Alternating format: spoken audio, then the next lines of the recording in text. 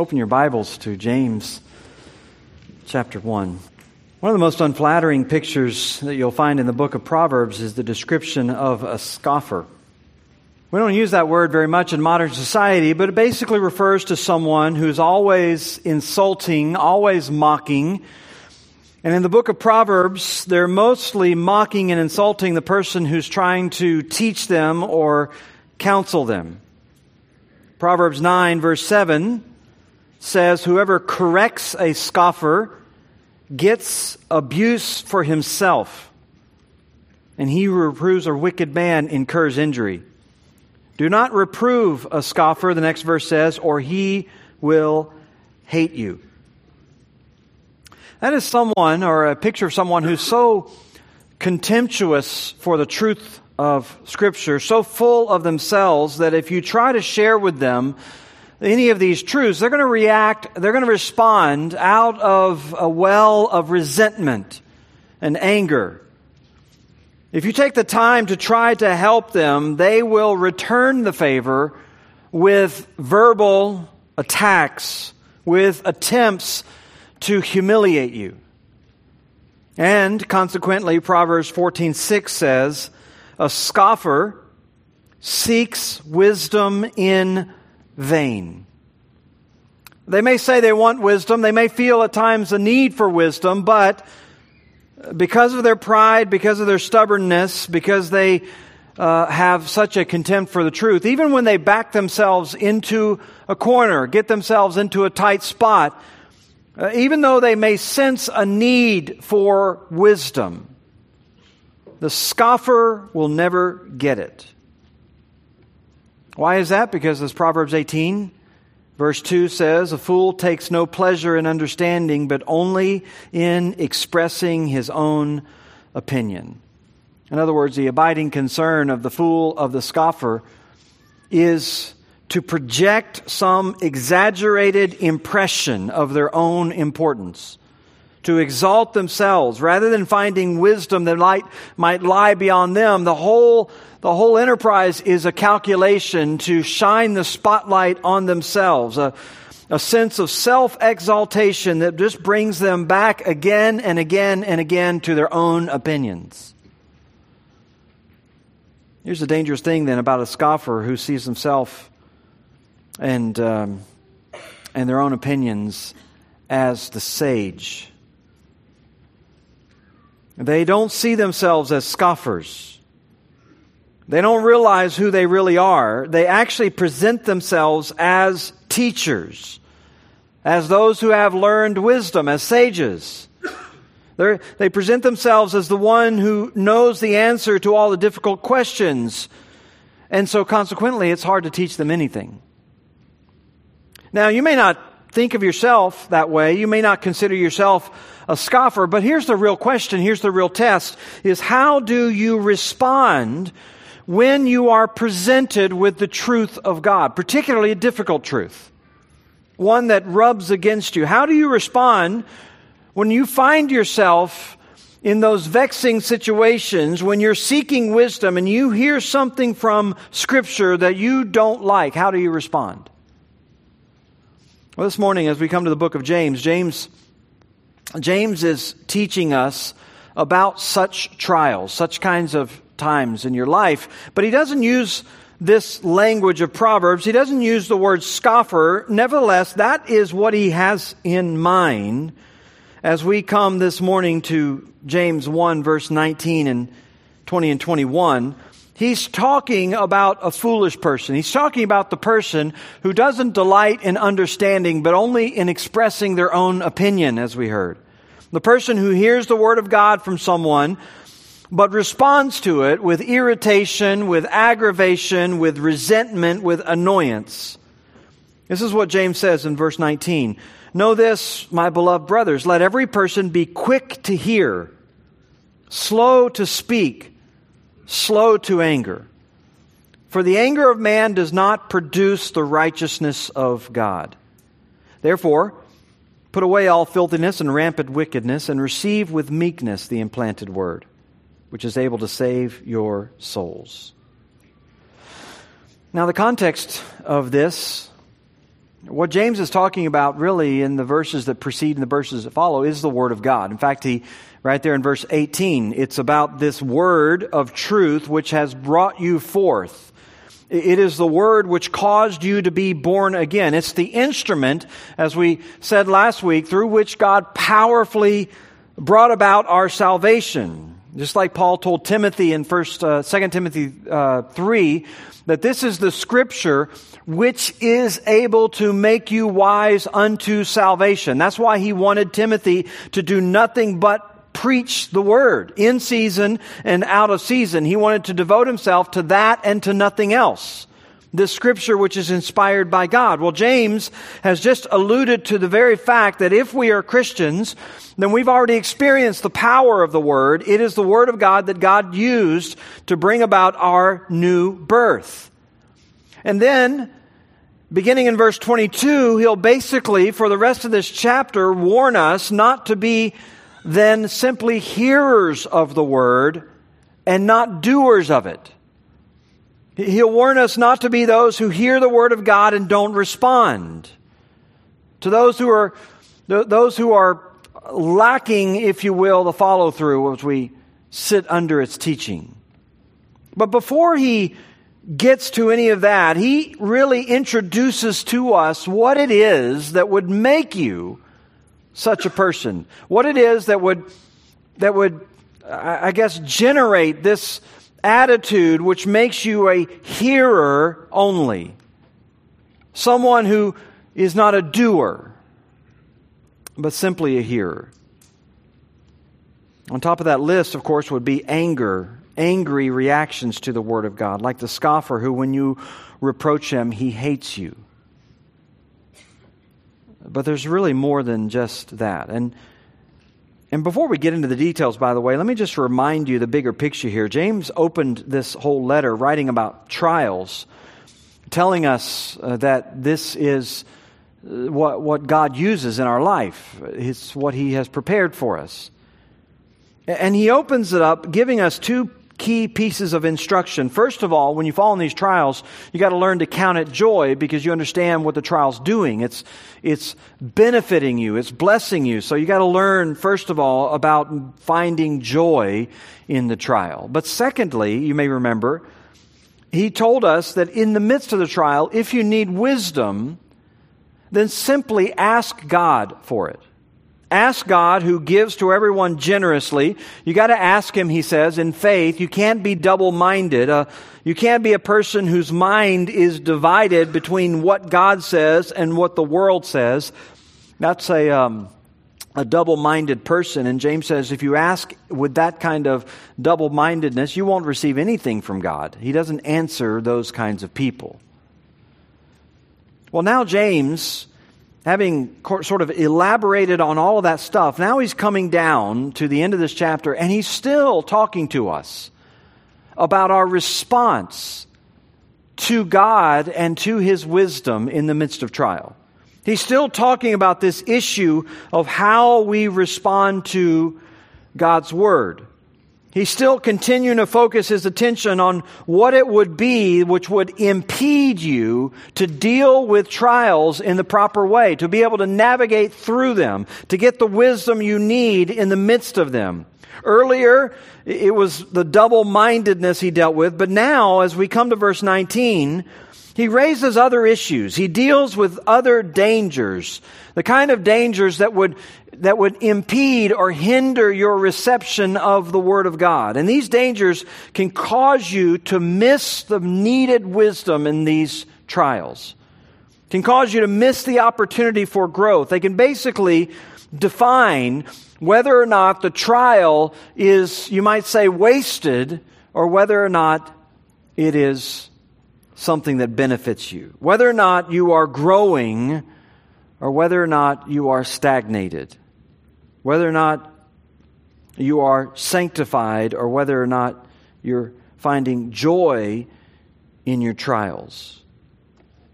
So, he gives these to us, these dangers that hinder your reception of the Word of God. They undermine, therefore, the benefits of the trial. And the first one, we could just simply call the danger of superficial listening. The danger of superficial listening. The danger that you claim that you want to please God. You claim you want to do God's will. You claim you want to know what He says to you in the midst of the trial. The danger that you would make that claim, but in your life you really don't care what He has to say about your situation.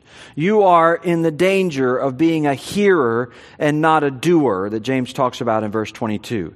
And he addresses you here in verse 19. First of all, speaking to you as a brother or brethren or brothers or sisters, however your Bible translates it, someone who is making a claim to love God, someone who makes a claim to being a Christian, but then he immediately reminds you that you cannot stop listening to God. You have to, in his words, you have to be quick to hear.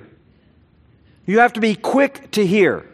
In other words, you've got to make sure that in your profession of faith and in your desire to please God and you're seeking after wisdom, you have to make sure that you have a genuine, eager, attentive heart and mind that actually wants to understand what God's Word says. This was, of course, modeled by the noble-minded believers of Berea who were told, received the Word with all eagerness, examining Scriptures daily to see if the things that were told to them were true. They were eager. They weren't passive and somewhat superficial listeners.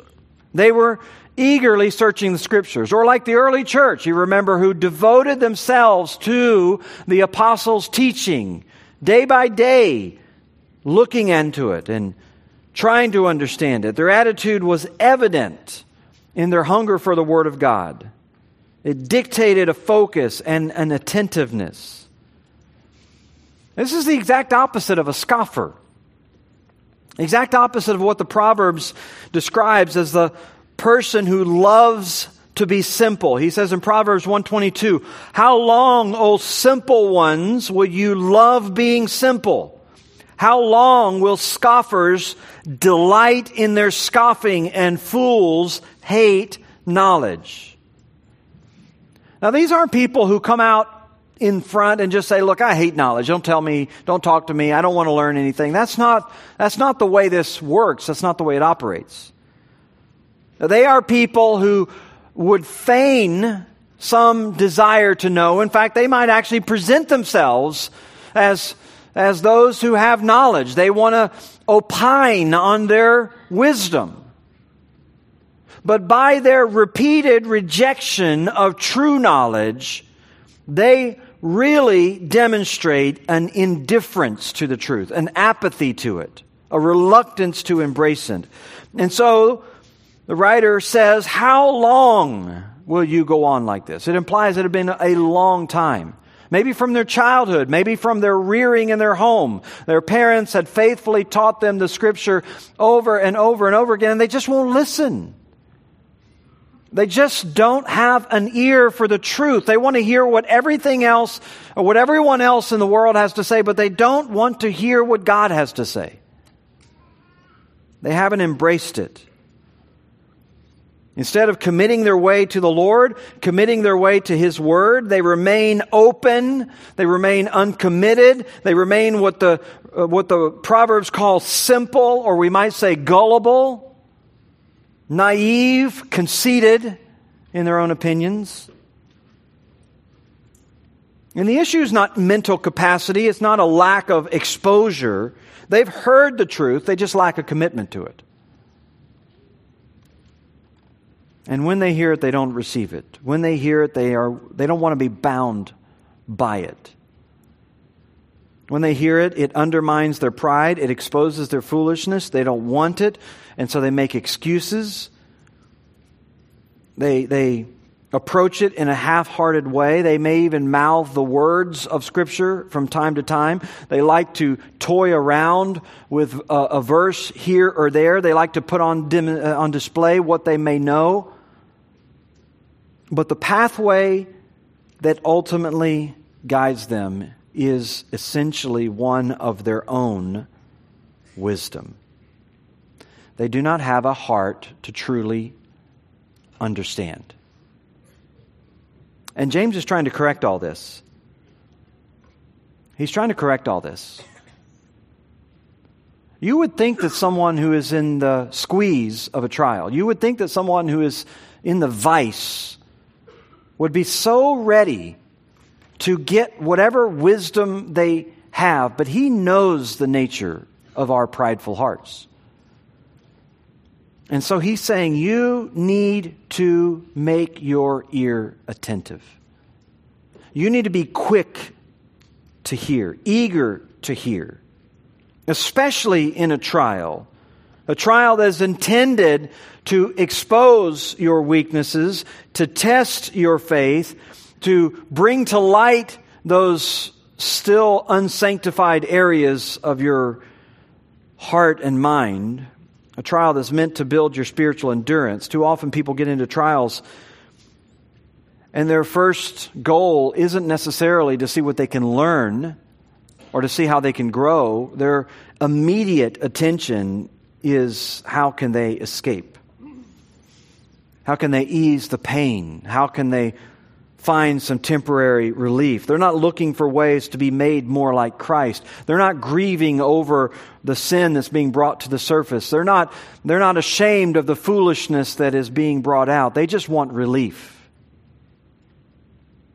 Or they want to salvage their pride and maintain some social standing, or they want some easy, quick answer. They don't want to be inconvenienced. They certainly don't want to wade through a bunch of theology. They don't want to have a bunch of God talk. All of those things cause them to not be attentive, or to be superficially attentive to counsel. And so they never really focus in, and they never truly try to understand what God's Word is telling them in the midst of the trial. But if you are going to properly benefit in what you're going through, you had better put on your ears. You'd better prepare your heart to really search the Scripture for God's truth about your life, about your soul, about your situation. Secondly, if you're going to find wisdom for trials, not only do you need to put away this superficial listening, but you need to deal with the danger of rash responses. The danger of rash responses. And he takes that up in the verse 19 when he says that not only do you need to be quick to hear, but you need to be slow to speak and slow to wrath. In other words, you need to not only open your ears, you need to close your lips. And again, this deals with the tendency of the scoffer and the fool who takes no pleasure in understanding, but only in expressing his own opinion. In other words, when a counselor goes and tries to help, they try to share with this scoffer or the fool, this person, they try to help them see whatever is going on in their life and what they need to learn. They can hardly get into any kind of explanation without being cut off by the person they're talking to, who is so eager to share their opinions and their insights about their own demise. They want to give their take. They want to give their slant. They want to give you whatever they consider to be their pearls of wisdom. And so you can hardly teach them anything or really give them any wisdom in the midst of trial because they're so busy churning out advice and counsel to others. I'll never forget when I was a young man just coming out of seminary. I have the same problem every seminarian had. I had no money and no books. And so I put an ad in the paper. And if you're under 40, this is something they used to print every day or so. And you could put things in it kind of like Craigslist, okay? But you would print these things in the paper, and they charged you by the word or by the letter. So I didn't want to pay a lot, so I just, really simple, I put young pastor, need theological books, can't pay much, something like that. And so I just put it out there, and I remember getting a call from a guy, and he said he had several shelves of books that he wanted to get rid of, to sell. So I went over, I remember going to his apartment kind of way back in the back of this big complex, and we met, and I looked at the books, and there was some good stuff there, so I sort of made a bid on the whole thing, and we were boxing it up, and I couldn't help myself. I was just curious, this guy had some halfway decent books. I was just curious, why are you getting rid of these things? I mean, how did you come about them? And he said, well, I'm a marriage counselor, and but I've been through a divorce recently. I'm trying to kind of get some funds because I'm in need right now. And I was so dumbstruck, I just couldn't even mouth the words, do you think you ought to consider a different profession? I mean, it was so glaring, and it can be so glaring when you're talking to someone and their life is falling apart. And yet you have to endure as they lecture about all the things they know. I remember talking to a lady one time who I was talking to her about something in her marriage, and she immediately began to tell me how much I could learn about marriage from her because she had been through 4 of them. Listen, credibility is not earned by starting marriages, right? But by maintaining them. But this is the mind of a scoffer. They can't hear wisdom because they got their mouth open, because they won't stop sharing what they believe to be their own insights, the profundity of their own mind. Some people never really stop to hear God's wisdom because they never really sit down and close their mouth to learn. In their mind, they have all the answers, or they certainly want to talk a lot like they do. They want to share what they know. They want to express their opinions or give their insights or tell you their perspective. James is telling you this is part of your problem. Not only do you need to be quick to hear, but you need to be slow to speak. In fact, later on in James 3:1, he'll actually tell you, not many of you should become teachers, my brothers, for you know that we who teach will be judged with greater strictness. Don't take it upon yourself to blast your opinions out there. Don't take it upon yourself. Don't presume to just share everyone your insights. It ought to strike you with fear, to give you a sense of trembling or make you somewhat reluctant. I don't understand really these people who are so eager to get on some social network and start teaching everyone. I mean, I love to study. I love to learn. But this terrifies me. I would honestly rather not. It gives me trembling because I know there's an accountability whenever I have to stand and represent the Word of God. The Lord says sometimes when you are called, sometimes whenever you are presented with the truth, whenever you are counseled, whenever you hear the Word of God, the best thing you can do is just to stop talking. Stop presuming like you have anything to offer. Be slow to speak. Be slow to share your opinion. In fact, there are some people, even while you're talking to them, you can tell they are in their mind formulating some demonstration of their profound insight, their acumen, and he just says, stop. And also, by the way, be slow to wrath, which you also sometimes get, especially if you start to lean in on a situation a little bit with the Word of God. You're trying to share the truth of God, and people just react angrily. They are offended that you would want to point out to them some truth that's so obvious, or that you would want to talk to them about selfishness or foolishness or pride or any of those things, and they just get irritated.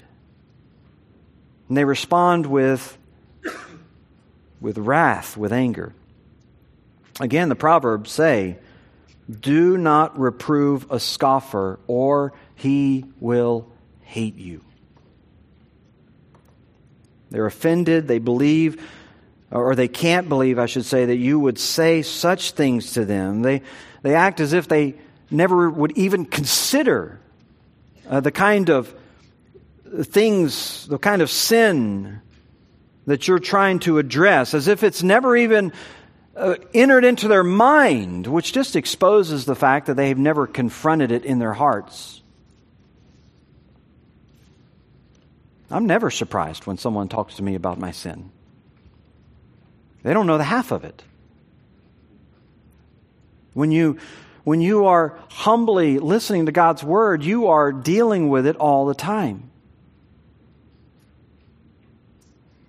And so when this person comes looking for help in the trial, you begin to point them to the Word of God, they're not really looking for that. They just want a quick and easy answer, or they want another time to justify themselves and put on display everything they know. And when you really begin to talk to them about whatever's going on in their life, there is annoyance and aggravation. You just make them angry when you talk about these things. It irritates them that you keep bringing up things from the Word of God, and they become quarrelsome and argumentative, and they challenge you on every point.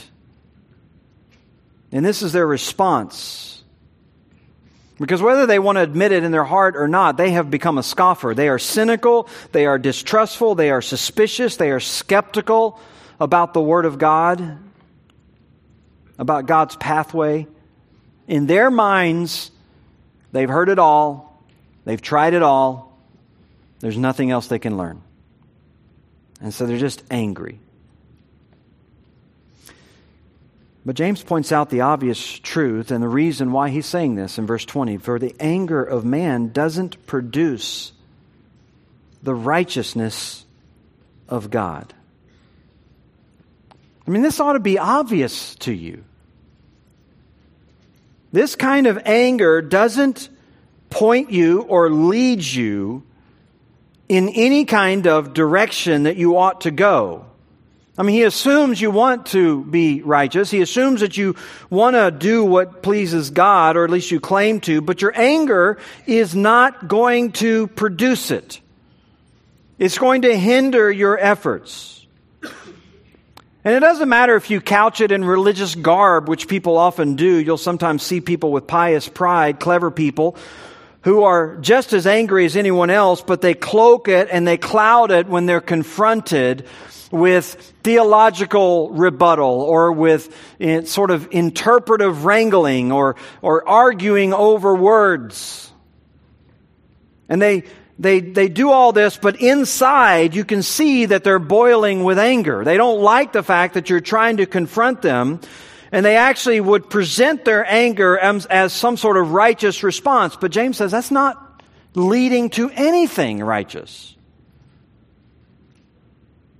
It's not a pathway to godliness. I've mentioned this to you a couple times, but over in chapter 3, in verse 13, this is the epicenter of James's whole letter, a kind of contrast between two wisdoms that he deals with again and again and again throughout the letter. And when you're in a trial, and when you're seeking counsel, and you're trying to find ways to grow in your faith and your walk, and you've got to be aware of these two kinds of wisdom. One's from above, and one is from the earth, he says.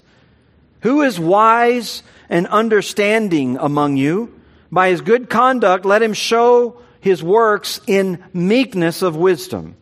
But if you have bitter jealousy and selfish ambition in your hearts, do not boast and be false to the truth. This isn't the wisdom that comes down from above, but is earthly, unspiritual, demonic.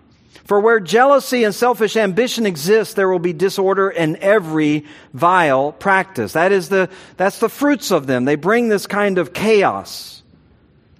But wisdom from above, he says, is first pure, then peaceable, gentle, open to reason, full of mercy and good fruits.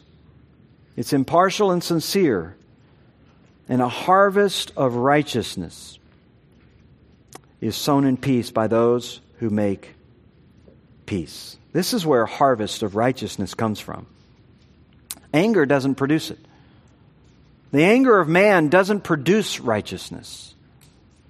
What produces righteousness is a heart of peace.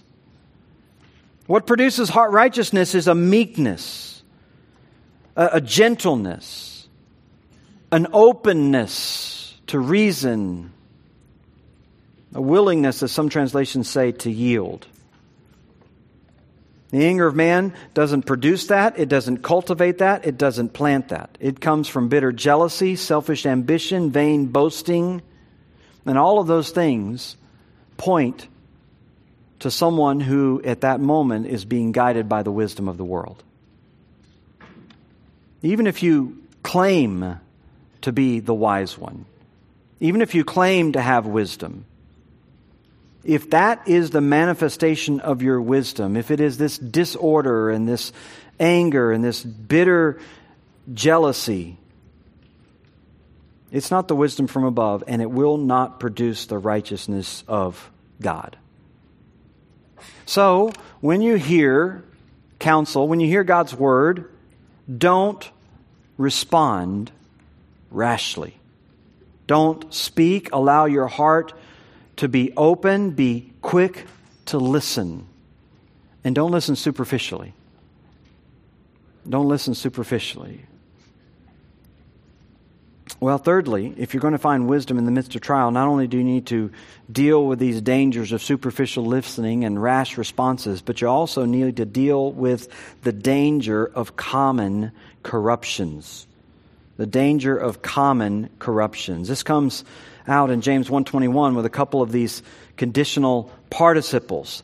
Therefore, put away all filthiness and rampant wickedness, and receive with meekness the implanted word. Here he uses language about putting away or putting off, or literally it's the word for disrobing, taking off your cloak and taking off your coat.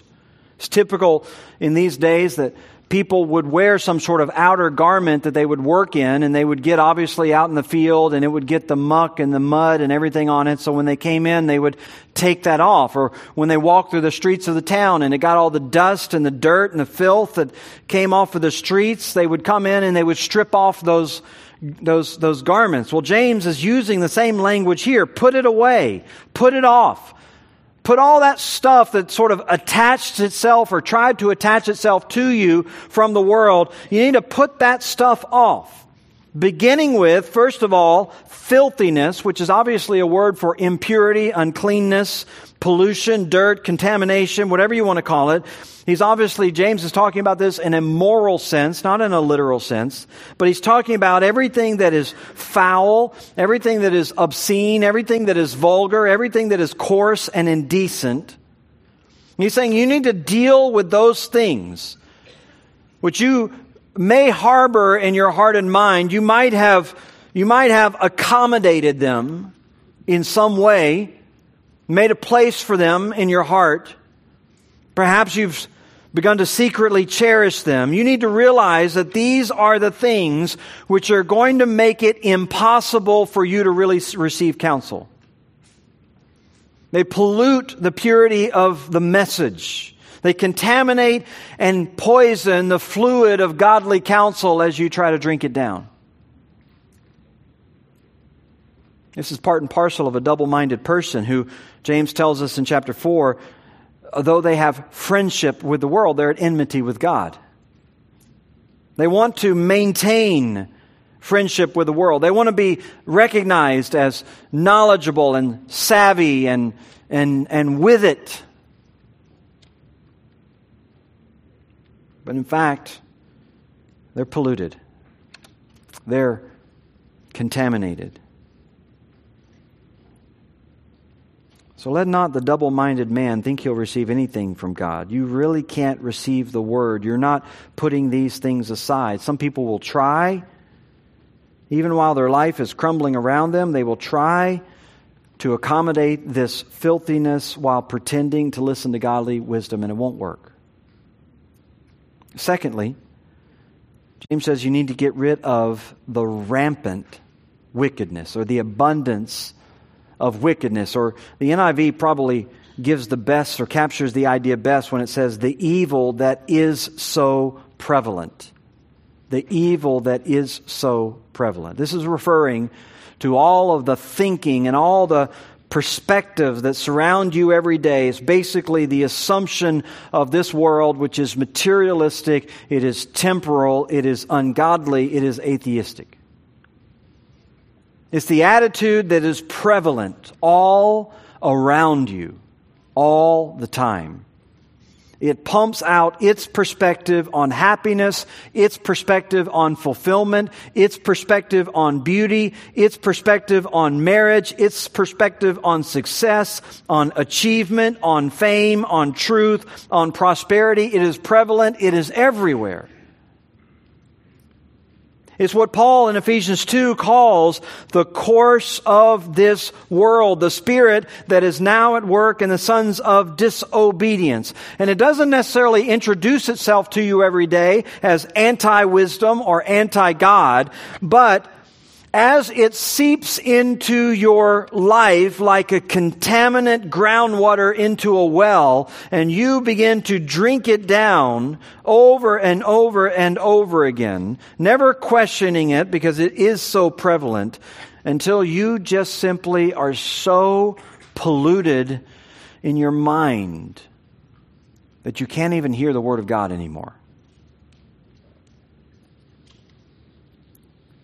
Listen, wisdom isn't measured by mass.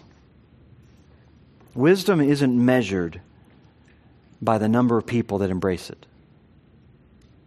Just because it is prevalent, by no means that it's wise.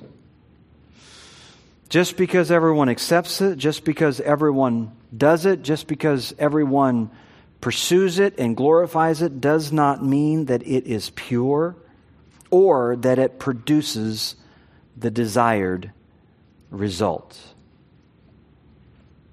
This is so much the danger in our media society.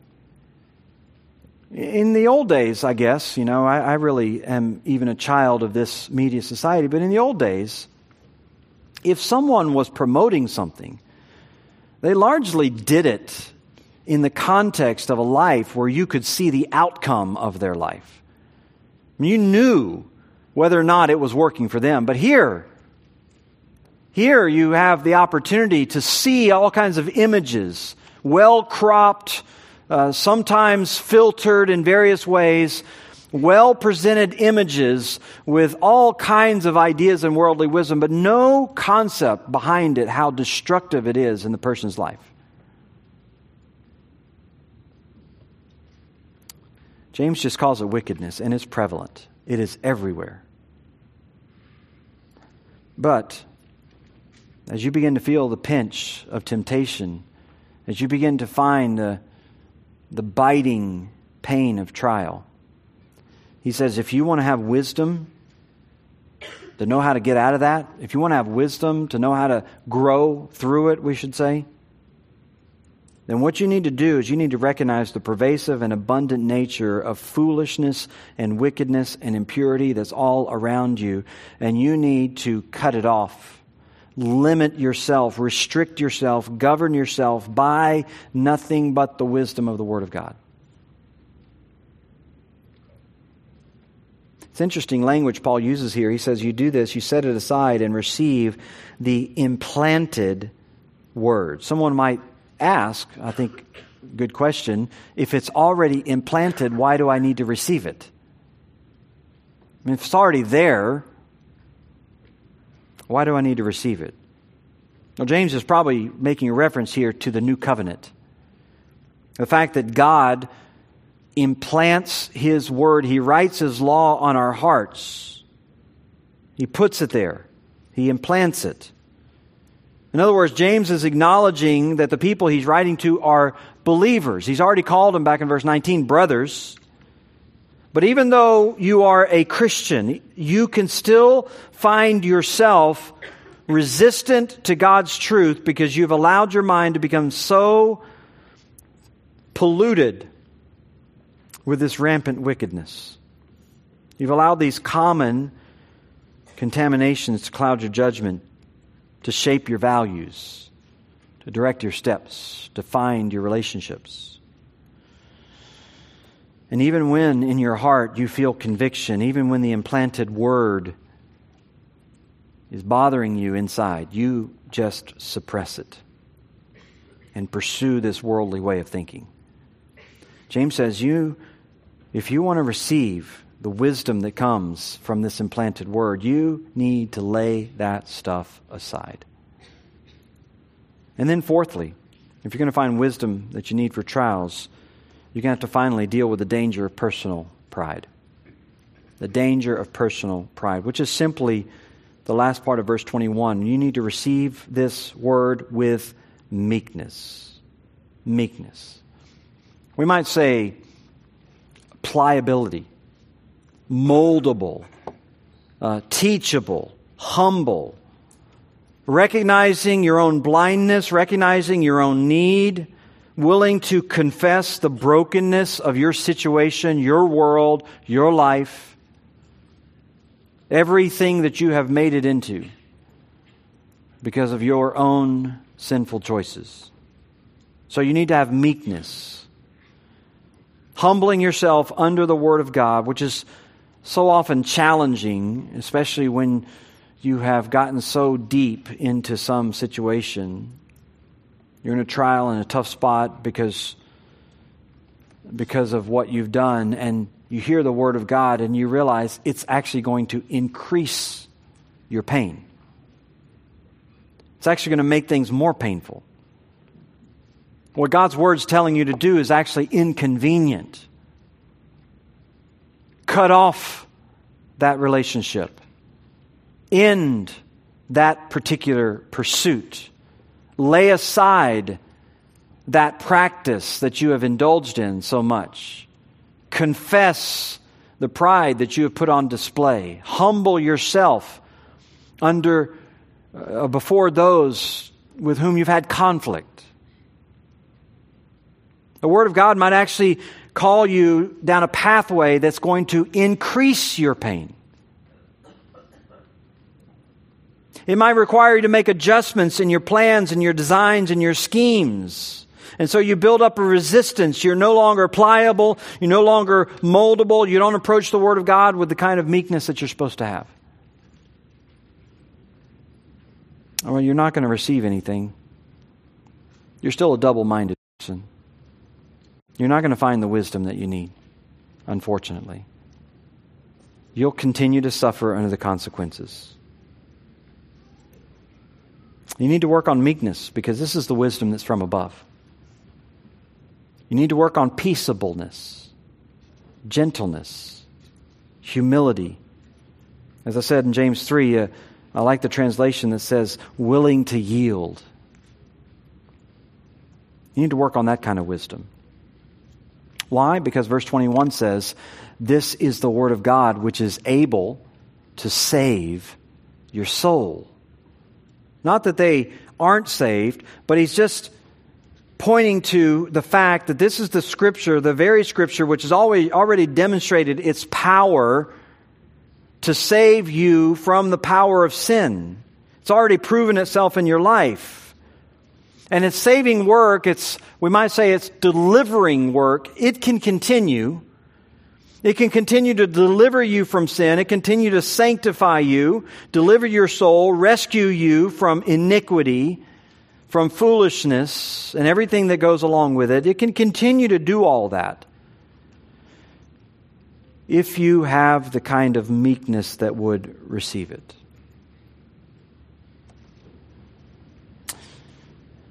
Listen, don't be just a hearer.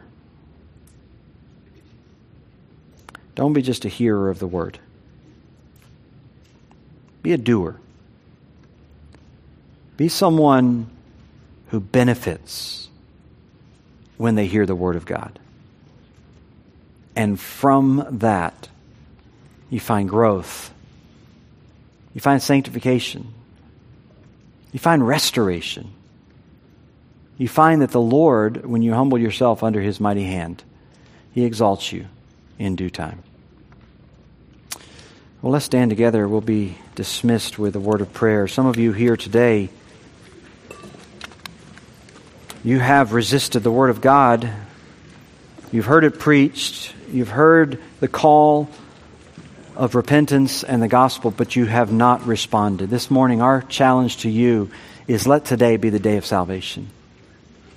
Let today be the day that you open your ears and close your mouth, that you stop being the person with all the excuses on why you will not receive Christ. Humble yourself before Him, and He'll save your soul. Father, we're grateful this morning for these truths, these reminders. They penetrate and expose us in so many areas, but areas where we need to be challenged. Some of us have grown resistant to your word for too long. We've withered along the way. Revive us again. Give us the meekness of spirit with which we once approached you. And help us to drink again from your wisdom and find grace in the midst of our trials. We pray these things in Christ's name. Amen.